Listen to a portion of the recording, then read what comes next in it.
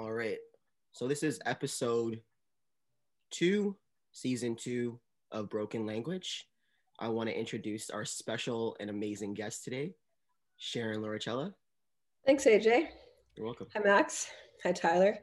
Thank you for inviting me here today to this awesome podcast. I am an associate professor of communication and digital media studies at Ontario Tech University in Oshawa. I grew up in Boston, but I have been saved and I'm actually Canadian. I took the Canadian citizenship test. I passed and I am a passport holding Canadian. I did my undergrad degree in Boston, and then I did a PhD at Cambridge University in England. And I've been living in Canada for 20 years. Wow. Yeah. Congratulations. Yeah, congrats. That's amazing. Awesome. Thanks, eh? Yeah, you're in a place. That's dope. Our topic today is spirituality in hip hop. And we just want to dive a little bit into that conversation and see where it just organically flows with all of us today. Sounds good. All right. So the first question I wanted to ask you, Sharon, was what inspired you to do a topic about spirituality in hip hop itself? It's a great question, AJ, and it kind of speaks to how I really connect with my students. I first got interested in studying rap, hip hop culture because of my students. And I really have a complete and utter desire to meet my students where they are, right? Like, what are my students doing? What is important to them? What venues are they in? And, I always come to class early and leave class late. And, my students would be like, oh, you heard this, hear this, all this, And so we would get talking about pop culture stuff. And then the first paper, I think, that you all read that I wrote about hip hop and spirituality was about Lil Wayne. And this was, when Lil Wayne was the shit and he was like everywhere. And now he's a Trumper, but whatever. We'll move on from that. So, I first started working on this because it was fun to connect with my students, and just being in communication and digital media, I'm so keen on pop culture and what our culture means to us as people in our society, how we shape pop culture and how pop culture shapes us.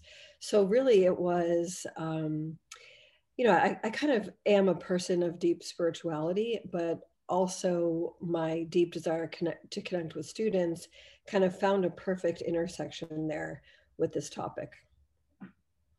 Thank you. I appreciate that. That's amazing.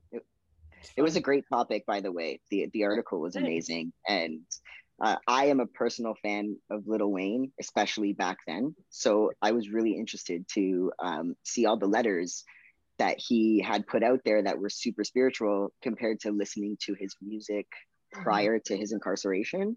Yes. And you did mention in the article that you wanted to see how it was going to change for his music when he was released from prison. Mm-hmm. So to kind of like jump on that, do you think that his music changed at all? No. I don't think so either. That's what I wanted to ask. Yeah, that's we concur there. Yeah. I didn't expect that it would. I was curious if it would. I didn't expect it would. I don't know how much of, and this sounds terrible, but how much of his blog was really performative and what his objectives were. I think part of his objective was to connect with people. And I think he found a great avenue to do that through the blog and people mailing letters and stuff like that. I mean, Rikers, this is just not a place where anybody wants to go. You've seen the Khalif Browder documentary, which I have my students watch. It's just tragic, right? So his music, I don't think has changed. There's a whole lot of misogyny and, you know, trap life and, you know, guns and bling and you know, to pick up on our previous quip that Lil Wayne is now a Trumper. I mean, yeah, I fail to understand. I think we're on the same boat there. Yeah, I think that when people are put in a crisis situation, it tends to change their kind of state a little bit into more maybe spirituality, maybe more of that, or it can decline in a different way. And I think that's probably what happened to Lil Wayne. Like, he was in a crisis situation. Maybe he just wanted to put it out there that he was feeling his ways that he was feeling. And then as soon as you're released, you're no longer in a crisis situation. So it, you know, you kind of go back to your old habits, right? Exactly. And there's a lot of academic literature on spirituality and coping. So there's literature on children turning to spirituality for coping with illness, seniors turning to spirituality in terms of coping with aging or, you know, health issues, things like that. So there's a lot of information about, or a lot of scholarship on spirituality as a coping mechanism. And it's even seen in the 12-step program, right? So spirituality is inherent in a lot of coping and growth strategies. So it's not surprising that we saw that from Lil Wayne. It's sadly not surprising that we didn't subsequent to his release. But you know, the whole political orientation afterward, I really can't explain that. I have no rational explanation for a lot of rappers, they tend, it's not that they're not spiritual, but you know, they're looking for that money, and a lot of them don't know how to sell spirituality. You know, and but not to say there's not a lot of rappers out there that don't know how to sell spirituality, like Common Sense. Like he knows how to sell spirituality very well. There are a handful. I think even Mos Def is pretty spiritual in his speaking. You know, there are a lot of other, like, I have some handful of favorites that sell it in different ways. XX, have you ever heard of XX? Yeah, XX, like, he's very spiritual, but he's more on the dark side of spirituality, right? Yeah. Yeah, there's a lot of rappers. Like, I could probably sit here and go through a list of rappers that know what they're doing when it comes to spirituality and how to sell that. So this brings me to another question that I'm curious about your opinion. This is a good segue. In 2021, where have you seen spirituality grow in hip hop music since you wrote that article about Lil Wayne? Have you seen a growth in other artists? It's funny. I was thinking that this kind of question would come later because I think about spirituality in rap and hip hop as kind of a response to oppression, right?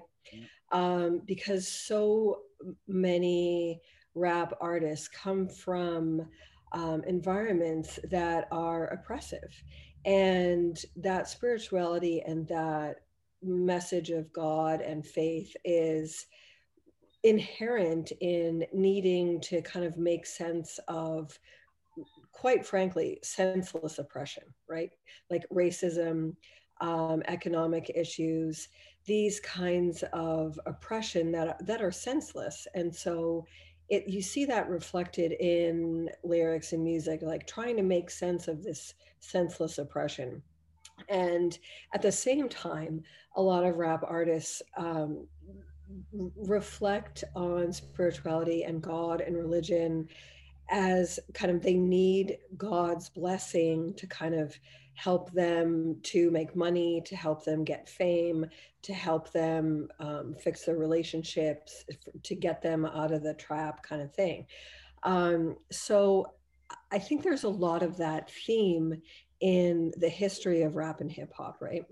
So that's kind of like an evergreen theme in this genre. But one of the things that I've been thinking about more recently and how things have kind of changed is I sort of see this kind of post spirituality, I think I might call it, where some artists are saying, like, I don't look to the sky anymore, right? And like 50 Cent says this in Many Men, and that's kind of old, that's 2003.